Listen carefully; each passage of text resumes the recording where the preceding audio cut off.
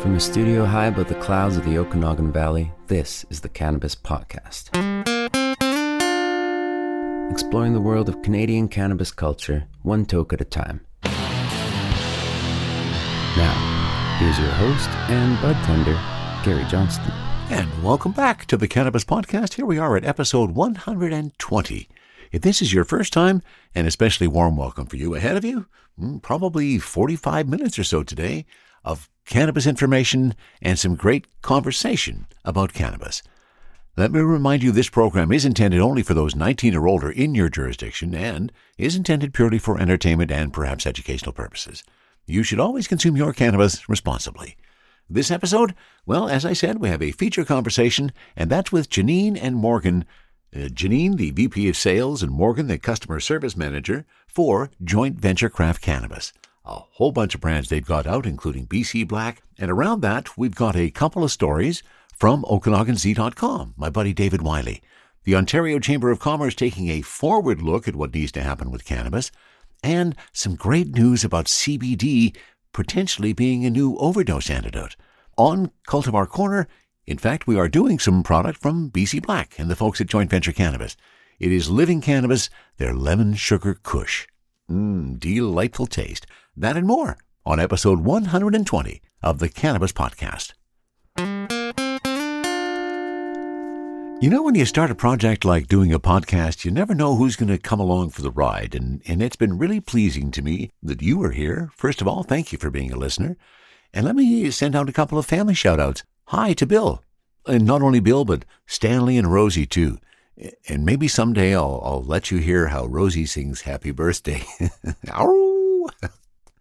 Nice to have you along for the ride, Bill. I'm really stoked that you are here, and I think you're here every episode, so thank you for being here. Hi to Caroline. Caroline is becoming a great grandmother. I'm not sure if I was supposed to say anything about that, but I just did. Hi to Ian and Christine, in case you're still hanging around occasionally, although I'm sure you're busy getting ready to have that baby later this year. And let me also do a shout out to Kevin and Jordana for your support at buymeacoffee.com/cannabispodcast. And thanks to Tony and Rob for supporting me at Patreon. And you can find all those links in the top right corner when you're on the show page, or you can find them back at cannabispodcast.com. Now, our first story of the day. And for that first story, we're going to OkanaganZ.com and a story written by my buddy David Wiley. This about the Ontario Chamber urging government to modernize cannabis. Seems like it's about time, doesn't it? The Ontario Chamber of Commerce says the province needs to modernize and champion the cannabis sector. The influential 60,000-member business group is urging the government to allow cannabis consumption sites and special events permits, as well as stopping what it calls the clustering of cannabis stores. Now, hang on a sec. I think I read that just a little bit too fast, so let me reread that again. The influential 60,000-member business group is urging the government to allow cannabis consumption sites and special events permits. Didn't it sound better that way?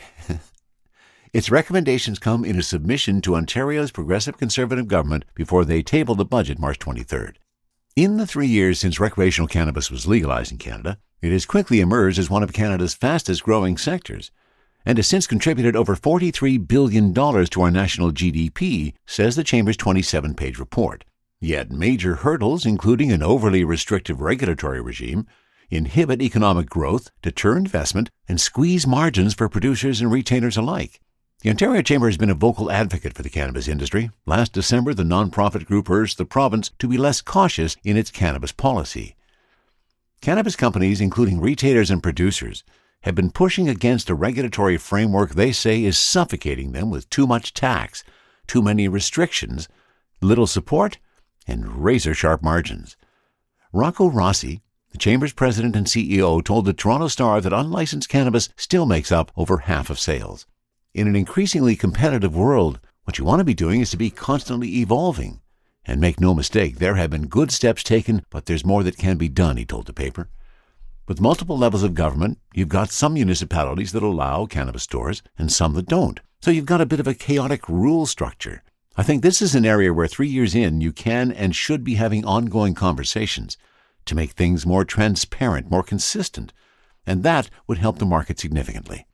This latest advocacy by the Chamber on behalf of legal cannabis includes 6 recommendations. Work with the federal government to ensure regulations strike the appropriate balance between safeguarding public health and ensuring cannabis companies can develop a distinct brand and product offerings that can effectively compete with illegal actors. 2. Modernize regulations to allow licensed producers and retailers to have a direct relationship. 3.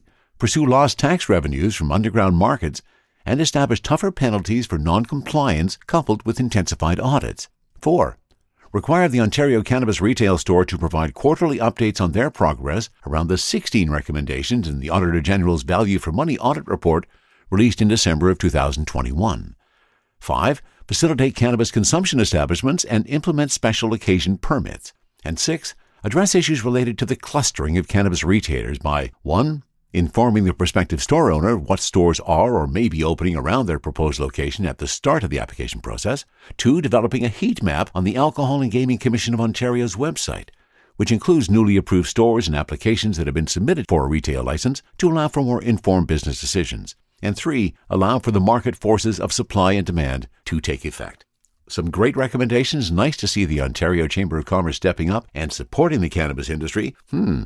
Perhaps there's some other organizations in other provinces that would like to step up and take the same approach. We're listening. From the cannabis-infused studio in the clouds, this is the Cannabis Podcast. Joint Venture Craft Cannabis. They're in Salmon Arm, JVCC, and they have made a big splash in the BC cannabis industry in the last few years. JVCC was founded by Ben Williams. Ben made a great decision when he brought in Janine Davis to help fulfill his vision. Janine is VP of Sales at JVCC, and both her and Morgan LaRossi, Customer Service Manager, joined me for a conversation today. We pick up that conversation just after I have asked Janine to tell me how her cannabis story began. Well, my story in the cannabis space started about 20 years ago, when I first started to pick up trimming jobs in order to support my child as a single mother. So, it was 20 years ago in the cannabis space when you were being paid $25 an hour cash. That was a pretty needy wage, right? And we called it, there's a danger pay aspect to that because what we were doing was highly illegal. Nobody was medically licensed yet that we were working for. And it was in that line of work that I ended up having my cannabis arrests. One of the things I really noticed, once legalization came, is I was living in Nelson, BC by now, and the entire community was very much upheld by the illicit cannabis economy. And there was a lot of mothers and parents here who fed their families from these living wage roles. And so legalization was an opportunity to transition the cultivators that we had worked with for years into legal operations so that a lot of people could continue their jobs and not see our community take a bigger hit from legalization. But, unfortunately, there's been kind of a myriad of issues in transition. So I would say we've seen the cannabis economy decline overall in Nelson, BC, where I live, but it's been a huge motivating factor. So initially I worked on licensing and transitioning clients through some organizations that I was a part of, some companies, and some of those companies never did reach market. When I was introduced to Ben Williams, the founder of Joint Venture Craft Cannabis, from one of my clients, one of my cultivation clients, West Kootenay Cannabis Corp, Greg Wacarton. And he said, "You've got to meet this Ben guy. He's a great guy, and you should be working with him, Janine." And I met Ben, and, we were just aligned in every aspect. We were aligned with what we wanted to do, who we wanted to do it with, and how we wanted to do it. And he has just really believed in me and let me, get these cultivators to market. And I have to congratulate you and Ben for the process that you've gone through, all the work that you've gone to, but the fruition is seeing all of this come to life. That's got to feel pretty good, right? No, it's been a really good experience, and it's not, it hasn't been all easy, or, some have struggled. This has been a really tremendous year in market compression, and as well, competition, right? So, when we first started operating, there was not that many micros in Canada, maybe under like under 200, and now there's over 500. And so when there's that much more craft product flooding the market, and it's a very small segment of market space for premium cannabis. So give us a sense, Janine, and I'm going to introduce Morgan, who's also joining us on the call in just a little bit, and get a sense of what her background is. But give me a sense, Janine, of what at Joint Venture Craft Cannabis you are doing in collecting all these micros and bringing them to market. Give us a sense of what's involved with that. What's involved is, some people, Ben and I had worked with pre-license or helped with the licensing, and we did this before we met. Some Ben helped with the licensing. So once they're licensed, it's really about, what genetics are you going to run? Have you made sure that they're clean, clean from residual pesticides that can be passed down through several plant cycles in a plant? And, with no regulation in the illicit market, you don't know if the guy that you got clones from, lit off a bug bomb, and then you're going to have residual pesticide in your flower that's banned by Health Canada. So there's a lot of steps to making sure that the genetics that they're working with are clean from any residual pesticides from the illicit market that they imported on their 10-2 declaration, and then making sure that those are also able to be grown in a commercial environment. Not all cultivars do well at scale, and not all cultivars do well in a certain growing environment. Some will truly thrive in organic living soil, LSO. Some will thrive better in rock wool and grodan. So some do better under LED, some do better under HPS. So it's kind of like talking to them, what are you going to run? What are you going to grow? What's your supply timeline look like? And then building SKUs and pitching these SKUs to our provincial distributors so that they're actually able to sell their products through the market. And so, there's been a lot of really interesting things that have happened in the market. I feel in BC has really matured with direct delivery, because now we don't have a gatekeeper telling us what SKU we're allowed to list or not. We can list it and prove it in the market. As you've indicated, that's going well for you? You are able to prove those in the market? Yeah, so far we've been doing pretty good with it. So I want to know and find out about all the products that you've currently got up, Janine, but let's bring Morgan into the conversation. So Morgan, you are also with Joint Venture Craft Cannabis. What's your role there and how long have you been with them? My role has kind of evolved from where I started it. I actually just celebrated my 1-year anniversary with the team. Congrats. Thank you so much. It's been, honestly, this is my dream job. And I couldn't have landed it with a better company. It's honestly been such a cool experience. I was an environmental student pre-COVID, and then really found my interest in cannabis. And I worked retail, and then I also moved into the middle of nowhere and worked at a facility, and then went over to Nelson and was like, this is the hub of cannabis. This is where I need to be. And I worked at a dispensary, and I took 2 courses from the University of Guelph on cannabis production and the QA and Cannabis Act, just because I'm a nerd and I want to learn more. And I actually, by fluke, met Janine while I was working at the dispensary, and her and I just hit it off, and it evolved from there. So I started out as a sales rep part-time. This time last year, actually, when I would have, I think, seen you at the Cannabis Summit, I was just a part-time sales rep, and things evolved as direct delivery happened. The opportunity came up for customer service manager. So now I kind of oversee all customer service that happens through joint venture. The 1-800 number on the back of the packaging comes to this cell phone. So I answer all the calls. I'm the live chat feature on the website. And I run the customer service email. So anything, it's an agricultural product. There's complaints that happen. There's, sometimes a bad bag or whatever the complaint is, even if somebody just doesn't like the terps. And sometimes people just want to nerd out and talk to you about stuff. So it's really cool. That's my daily job. I get to answer emails and nerd out with people while still handling the repping. So I take care of the interior, the Kootenays, and northern BC. It's kind of the best of both worlds because I love the back end of learning about stuff as well as I love the retail side of it. So in this position, I get to do a little bit of both, and I really love it. And BC Black, Ben Williams and Janine, they've created such a beautiful cadence of what they're doing with their facility and the growers. And I just don't think I could have been in a better position to learn. I don't know if Janine had mentioned, but we're an all-female legacy sales team. Good for you. So yeah, it's really cool to be able to learn from some of the, most badass women in the industry, and it's pretty cool. Yeah, very, very cool. And I also like the connection back to Nelson. I'm a Nelson boy. That's where I grew up. And yeah, that's. How did I not know this, Gary? Yeah, I spent my early years in Nelson, and then I came back there. I worked in radio in the latter days as well. So Nelson is very special to my heart. So I'm pleased to see that there's so much involvement with that. So you mentioned BC Black, Morgan. Let's get into it because there's a bit of confusion about what BC Black is. So have an explanation. Who wants to take that one on? I'll take that one.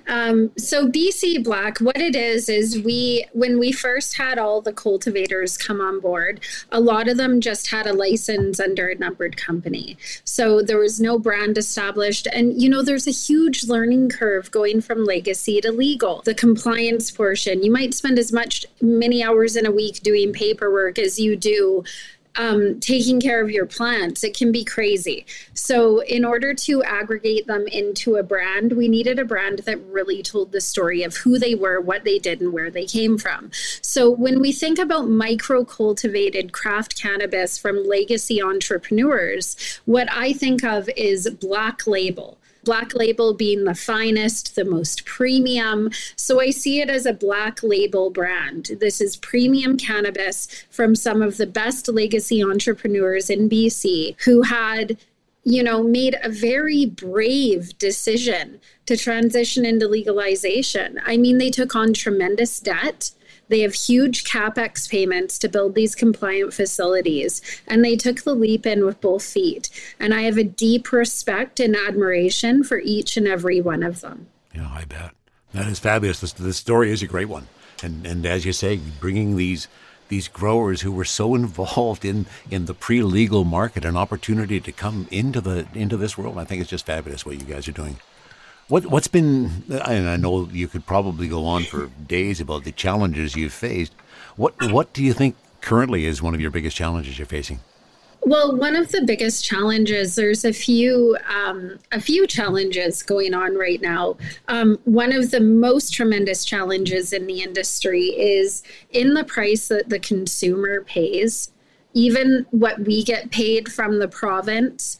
The lion's share of it is going to the government, whether it is the excise tax, the GST, or the BCLDB 15% markup, which they take regardless of the fact that they're not doing logistics or accounting on direct delivery. So when you look at a purchase order and you break off the piece that the government makes and the piece that the processor makes and the piece that the cultivator makes, the government's getting the biggest portion of this invoice. And I would say that while this is quite the cash cow for the government, there's been a lot of confusion about where is that tax money going? How is it making communities better? Has there actually been the threat to health that they had initially foreseen? I'd say no. So that would be one of the biggest barriers we're looking at right now is a lot of companies have 30% of their top line revenue going to the government. And it's the hardest industry in Canada based upon that. It's untenable. It can't continue that way. It truly is. I mean, and that's not all the tax collected. There's also tax collected, from retailers and PST and GST, and, licensing fees to municipalities and our licensing fees to Health Canada. It goes on and on and on. So I would say government overreach has made it so a lot of people are dying on the vine in the industry, and the ones with the financial wherewithal to stick around, a lot of them are going to be publicly traded companies that are able to use their shareholders' money like a piggy bank to subsidize failing operations. And I wouldn't say that's the kind of cannabis that consumers want to be their only option in a few years. No, we certainly don't want to go there. So what's the solution? How do we go about fixing this? Well, me personally, I think that working on the solution federally is a losing battle.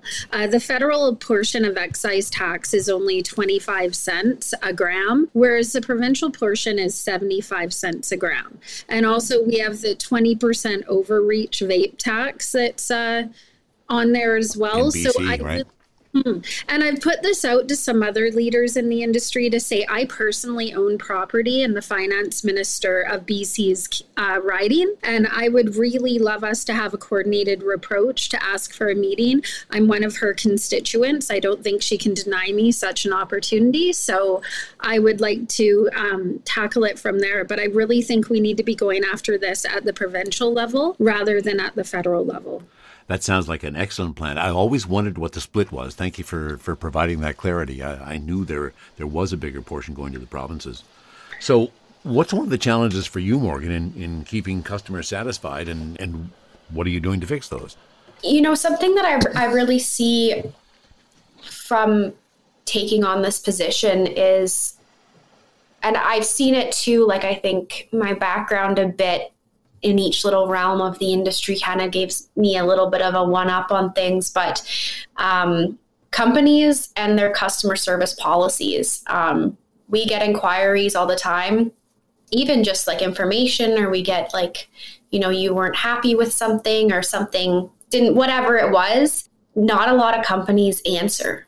So not a lot of companies actually are taking the time and the resources to use somebody as their customer service manager that's on it all the time. So I also handle a lot of the product knowledge sessions. So I always make sure that companies are aware, dispensaries are aware of what our customer service policy is, how seriously we take it. We want your experience and your money that you're spending on craft cannabis to be worth it. And we want you to have a beautiful experience. A lot of them don't believe that, the 1-800 number is a real person. And I'm here to say that it is. I check the app every 24 hours. And I think that's been the biggest eye opener for me. Challenge wise, direct delivery, it's the biggest challenge was, Janine had said previously we were building the airplane as we were flying it. So I think that was the biggest challenge, was figuring out where the customer service needed to be. Because I also am on the back end dealing with clients for direct delivery, if there's, anything in that realm. So the two biggest challenges has been really just getting out there and telling people that, BC Black joint venture, we really care and we want you to know that you're being taken care of. And mostly just like convincing people that there's somebody that they can talk to if they have questions. And then also just, navigating the direct delivery portion of things has been huge. And I think too, something to touch on is the pricing structure right now in BC and Canada in general. We're kind of going through a recession. So that's kind of been a challenge. We've done a bunch of price reductions on our end. We want our cannabis to be accessible to everybody. We don't want it to be an occasional smoke.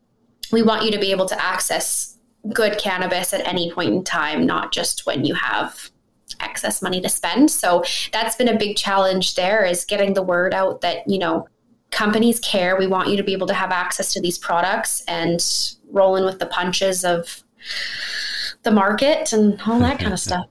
Excellent. Well, I'm glad to hear that you're answering the phone. So give me a sense of what brands are hot that you're building now that's exciting. It's either out there or it's coming soon. Give us a sense of what we can get excited about. Well, what I'm really excited about are the cultivator brands that we've been dropping. And, while the cultivators may not have had the bandwidth to manage a brand, manage a social media brand presence, have a website, keep the variable SKU data on the website because it's changing lot by lot, and do that kind of marketing work for their brand that they own and that they have the equity in. Okay, it's theirs solely, and we're just simply tool processing it for them and helping them with sales. So I would say it's been like very, very rewarding to see the cultivators that have really proved their mettle in the market. We've got Smoker Farms launched. We had a soft launch on the pre-rolls. We have his flower coming, a super rare sativa, a triple mint train wreck, as well as his Master Kush Ultra, which has become a staple for cannabis consumers across Canada. Doing a fabulous job at Smoker Farms, absolutely. He's doing an incredible job. And, to see Jeff and Sherry graduate and get their own brand and start to build that brand equity for themselves and their business, that's been it's an absolute joy. Also, we've seen Scott Rutledge. He's just an incredible gentleman up there in Golden, BC. He's a true Kootenai boy, and he's got his brand out for Stone Grove. And, Scott has some really unique genetics. He's got those umami seed drops like Bizquick.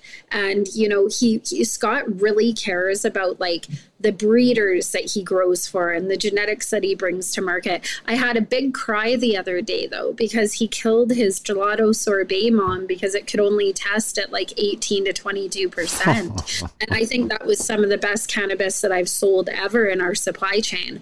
And, Scott really deeply cares about how he grows, the breeders that he's growing. He always tags them in everything and gives them props. He's getting to launch the Stone Grove brand. I mean, I just think the branding's beautiful and incredible for both Smoker and Stone Grove and Living Cannabis. We have dropped now too. You're going to see their lemon sugar kush come out in their colored mylar bags, and we're having their triple OG 5-packs drop at the province this Friday in central delivery. Really beautiful products. They're an organic living soil cultivator. They care deeply about the environmental impact. They're really, really occupied with how they grow and the love they put into it, not just the end result. Each of the cultivators has a story to tell and a journey on how they got to where they are. And getting to launch these cultivator brands, we have Purifier coming out soon. Purifier is, Bill Lewis has, 30 years of cannabis experience, and he was a legacy breeder. And his son, Cody, is a perfectionist, to say the least. And their grow rooms are absolutely pristine. Their facility is beautiful. You could eat off the floor. These are people who genuinely, deeply, deeply care about what they're putting to market. And to have the honor of being able to sell this product, it's deeply meaningful to me. And I always felt the same way when somebody, I was a single mother who was a broker, which meant I didn't have a huge cash float to cover a loss. I would cover a loss if it happened, but it would be taking out a line of credit to do so. And when somebody would entrust me with their cannabis to sell it and to get them paid, they're trusting you with their family's financial future. I do not take that lightly. And I see it as a real honor to be able to launch these brands and to build equity in these businesses for our clients. Well, I'd have to agree with you on that, Janine. Thank you so much for that excellent explanation. Let me advise you, Lemon Sugar Kush is actually going to be featured on Cultivar Corner in this episode, so hang on for that. Now, let's talk about what you've got coming up. What's exciting that we need to know about? Well, one of the things we're really excited about is at Joint Venture, we actually launched a house brand called BCOZ, and we have aggravated a lot of the B grade products into a value brand, because not every product that a cultivator produces is going to be premium. And the problem with the regulated market that's been such a learning curve from the traditional market is that in the regulated market, when you get a SKU registered, you have that SKU registered at a price point. So if I'm selling something as a premium product, I can't then say, oh, lower the price this month. It's a dub. Or lower the price this month. It's not a quad, it's a low trip. And then I'm going to bring it back up next month. That's not how the regulated market works. You're doing consumer packaged goods and customers expect consistency. So we have a brand aggregate some of that B grade product into and provide affordable indoor craft, lab tested, great numbers that just maybe doesn't have it all. And we're offering that in BCOZ and BC half OZ. And that's one of the things at joint venture that we've done that we're really, really excited about coming into 2023. Yeah. And we have been accessing a lot of that through direct delivery as well. Really nice product. It's a nice product line. Well done. Thank you so much for the conversation, ladies. It has been a delight. You've taught me so much about JVCC, BC Black, all the other brands that you're working with. There is some fine cannabis coming out of your organization. Any last words from you? Well, just thank you so much for having us on, Gary. And, everything that you guys are doing as well, I have to say, working with Spirit Leaf in Kelowna has been so much fun. And I just think there's so many amazing, passionate people in this industry in BC in particular. I feel really blessed to be here. There is certainly a lot of passion in this industry. And I thought of one more thing for you. It's time for my hot seat questions. So you can each answer, what's your favorite cultivar? Ooh, for me, it's a cultivar called Project 4516. It's bred by Grandiflora and it's grown by Paradise Valley Botanics. They're here in Nelson, BC, and they're just working on their micro license right now. Ooh, sounds delightful. Morgan? Favorite cultivar? That's a tough question, but I really love the donkey butter. That was Grease Monkey X Triple OG from Black Kettle Farms. That's probably my favorite. Excellent. And do you prefer joints or vape? Joints. And what is your favorite munchie? Microwave nachos. Chips. Yeah, chips are one of my favorites too. Edibles or flour? Flour. Yeah, flour is pretty well the number one for me almost every time too. Now, the next question is a result of me hearing different terms for 3.5 grams of cannabis across the country. In BC, of course, we call it an eighth. In Ontario, they often refer to it as a half quarter. So I'm wondering if you have a particular name for 3.5 grams of cannabis, or is it one of those two? It's called not enough weed. Oh, that is an even better answer. It's the one I go with too. It's never enough, but I always say 3.5. I always am just like a 3.5. Yeah, I just find the different terminology really, really interesting. Well, thanks again for joining me here on the Cannabis Podcast. It was a pleasure having some conversation with you today. I hope you enjoy the rest of your night. Okay, thank you. THC, CBD, terpene profiles, what's in me? Oh, please explain to me. Cultivar Corner, Cultivar Corner, oh yeah. Cultivar Corner, please explain this stuff to me. On Cultivar Corner today, we're going back to our friends at BC Black. Oh, lovely, lovely set. I just popped open the bag on my first hint of what we're doing today, and that is Living Cannabis by BC Black, and this is their Lemon Sugar Kush. 3.5 grams of it. Definitely some sweet notes on that as you open that up. Oh, very fruity bounty. Some hints of almost some spiciness, not quite a pepperiness, but a bit of spiciness to it. Now, this is one of the challenges that I had in doing this Cultivar Corner, as I have expressed many times in the past. Sometimes the information that we seek is not so readily available. And that was certainly the case with my search to get ready for today.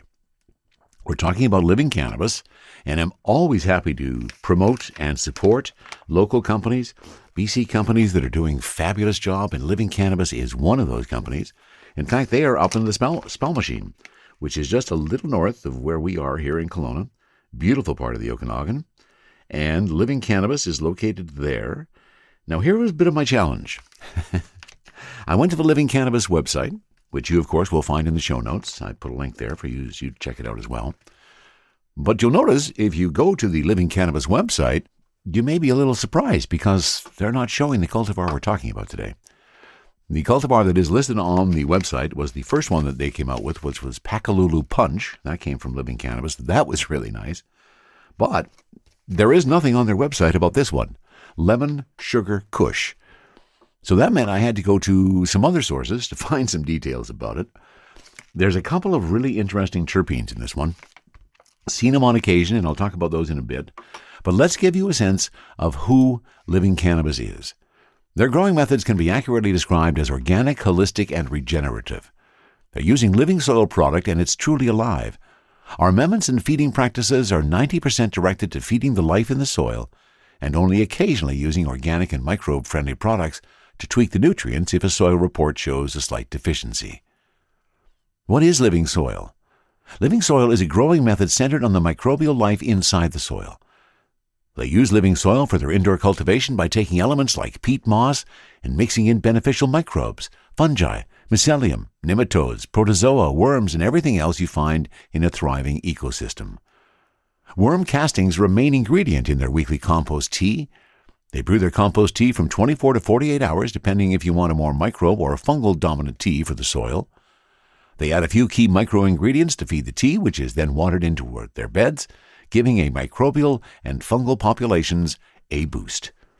Love to hear about all the fantastic methods of cannabis growing that are out there, and Living Cannabis up in Spellmachine doing a fabulous job. Now, here's the terpenes that I talked about, and here again is where some of the discrepancies in available information comes in. As I said, I cannot find anything about this cultivar on their website. I do know that the lineage is Double OG and Larry OG. Indica dominant, definitely indica dominant. So some of the other details I found were from some other sources. For example, this is from Ask Growers, where their description of the Lemon Sugar Kush strain shows the effects being giggly. The side effect may be hunger. Flavor, lemon. Yeah, I can definitely get that lemon flavor in that. THC, they say 21 to 24% on my bag. The THC sitting at 27.9%. And total terpenes on this one, 3.86, which is one of the reasons why I think it is so aromatic when we open up the bag. Nice black bag from the folks at BC Black. And what else do we have in here? Now, here's where the discrepancies start to come in. When I'm looking at all Ask Growers, the terpenes they list are linalool, limonene, phellandrine, myrcene, pinene, caryophyllene, and valencine.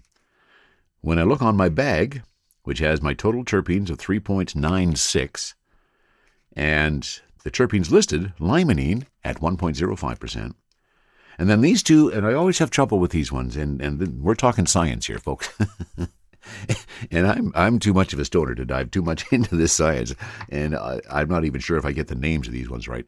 Selena 4711-dian at 0.27%, and Selena 415-711-dian is the third predominant terpene. I have no idea on those ones. I'm sorry. And I did some search. I did a peek to see what the heck that is. And I have the chemical description of it. It is a bicyclic sesquiterpene carrying additional methyl and isopropylidine substituents at positions 4A and 7, respectively. Does that help? Does that make it clear for you? Sometimes the science just makes, oh, geez, I'm too stoned to understand that. Okay, so we can't get you the specifics of the terpenes, at least identifiable, but we can tell you what the weed is like. So I've got one of my buds out. Let me get my jeweler's loop out, and let's take a nice peek at this Living Cannabis Lemon Sugar Kush Indica Dominant. Definitely indica dominant, and this is my first hit of the day. Going to be an interesting effect. Nice firm buds. Squeeze those. A little bit more of that aroma leaks out. I'm taking a look at the bud with my jeweler's loop. Nice little trichomes on there. I'm going to increase the magnification, and let's dive in there even a little bit deeper. Ah, there's what I'm looking for. Nice little trichome fields in there. A mix of some heavy milky and into the amber.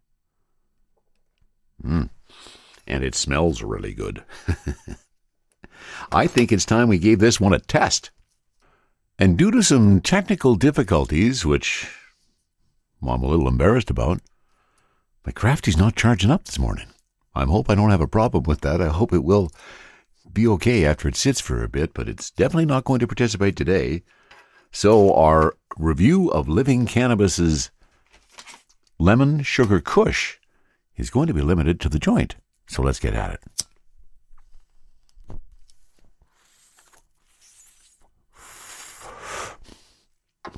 And very pleased to say, a nice, pleasant taste from the joint. Oh, you definitely get those limonene notes. Really citrusy on the inhale. On the exhale, a little bit of those spicy notes. Hoping that this truly will have some of those giggly effects. I wouldn't mind doing some giggling today. And there we go. 3 hits in. Starting to come on fairly nice here. And as I roll through that joint, let me see what's coming off of that. Not seeing any black on the smoke. It's hanging onto that ash rather nicely. Oh, and here's the kick. I just love smoking cannabis and getting that first buzz of the day. It's just, there's something magical about the first set of euphoria. And so far it has not disappointed. Smooth. The ash continues to be gray as the joint continues to go down. Getting some happy eyes. Kind of sapping in there. Now, this is an indica, and I'm not feeling any of those giggly notes yet. Of course, I'm always giggly when I smoke some weed. But I am definitely feeling that nice euphoria. It's coming right into my head. Drifting a little bit further down. Maybe a little bit of a body stone there. And I just know that if I had the Crafty Plus working, I would be tasting so much more of this Living Cannabis Lemon Sugar Kush. My apologies for that. I think this is the first time I haven't been able to use the Crafty on a cultivar corner for some time. I hope I don't have to send it away to get fixed, because that could take a while. Well, based on the fact that you can now hear me rambling about my electronic device and whether or not I can get it working again, my happy eyes are rolling. That euphoria is just right there in my head right now. Hoping that's going to move into a bit of a body stone. Add some pieces into that. Now I just need to see some jokes and read some jokes and see if I can get giggly. We've been pretty happy with most of the stuff that's coming from the folks at BC Black.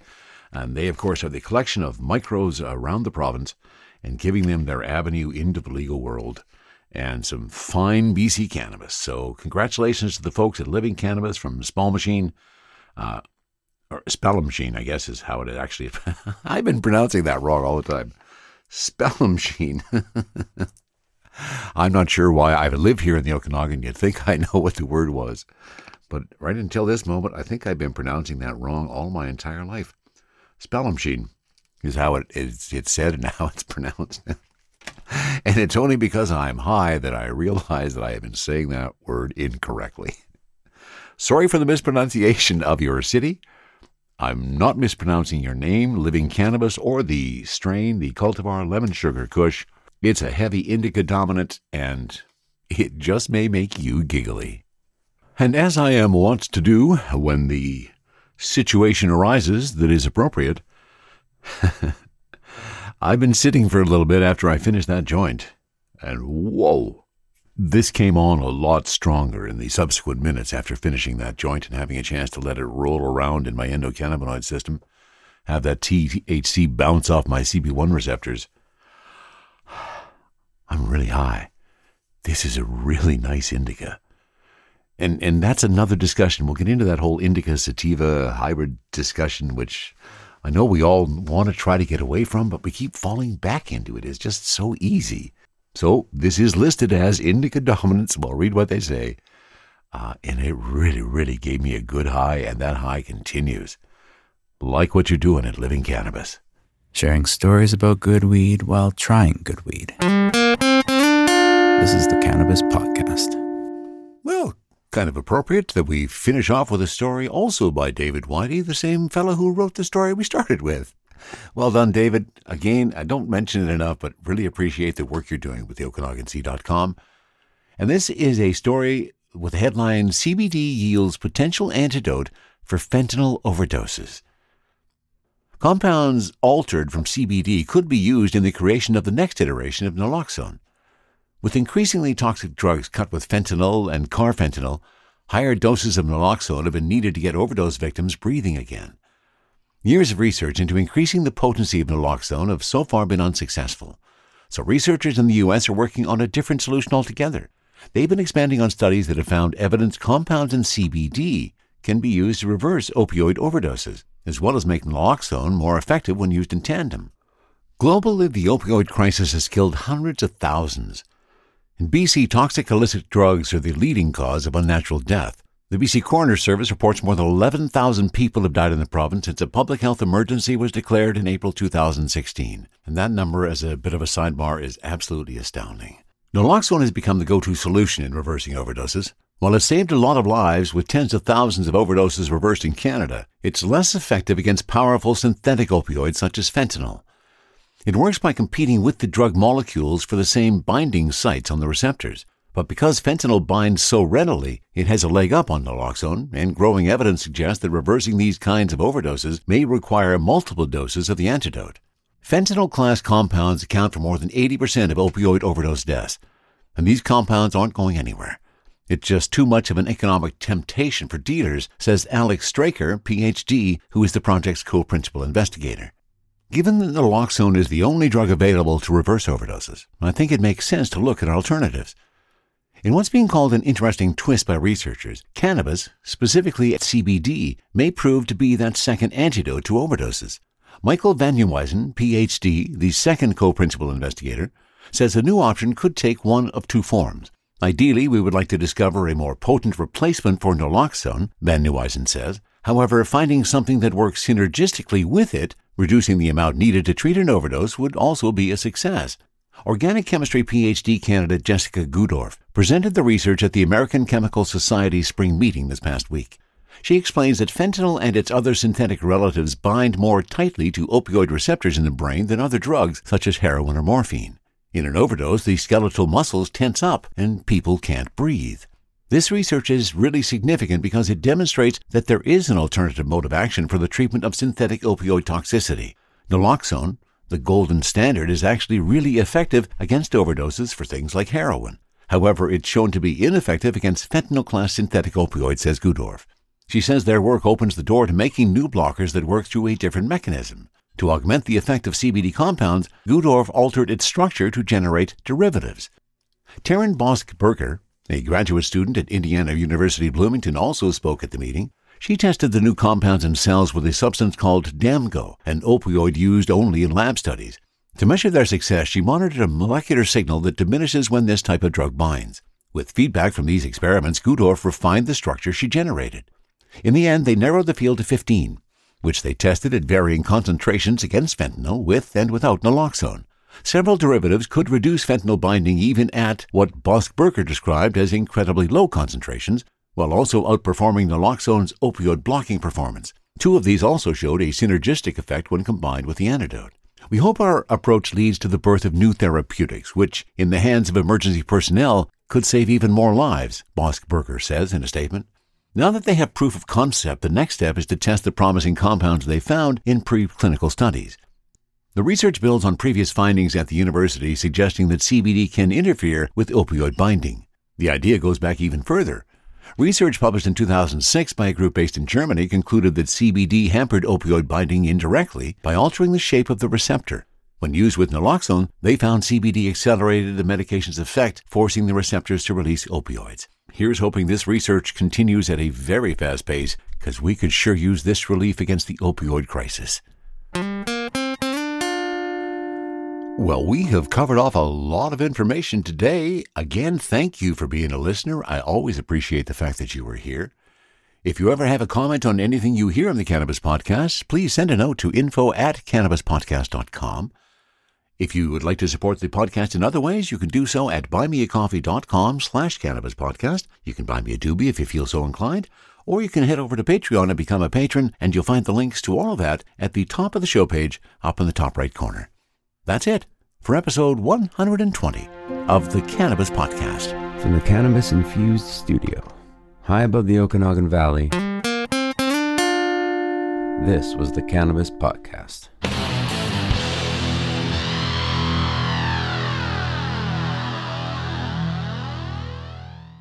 Thanks for listening to today's show.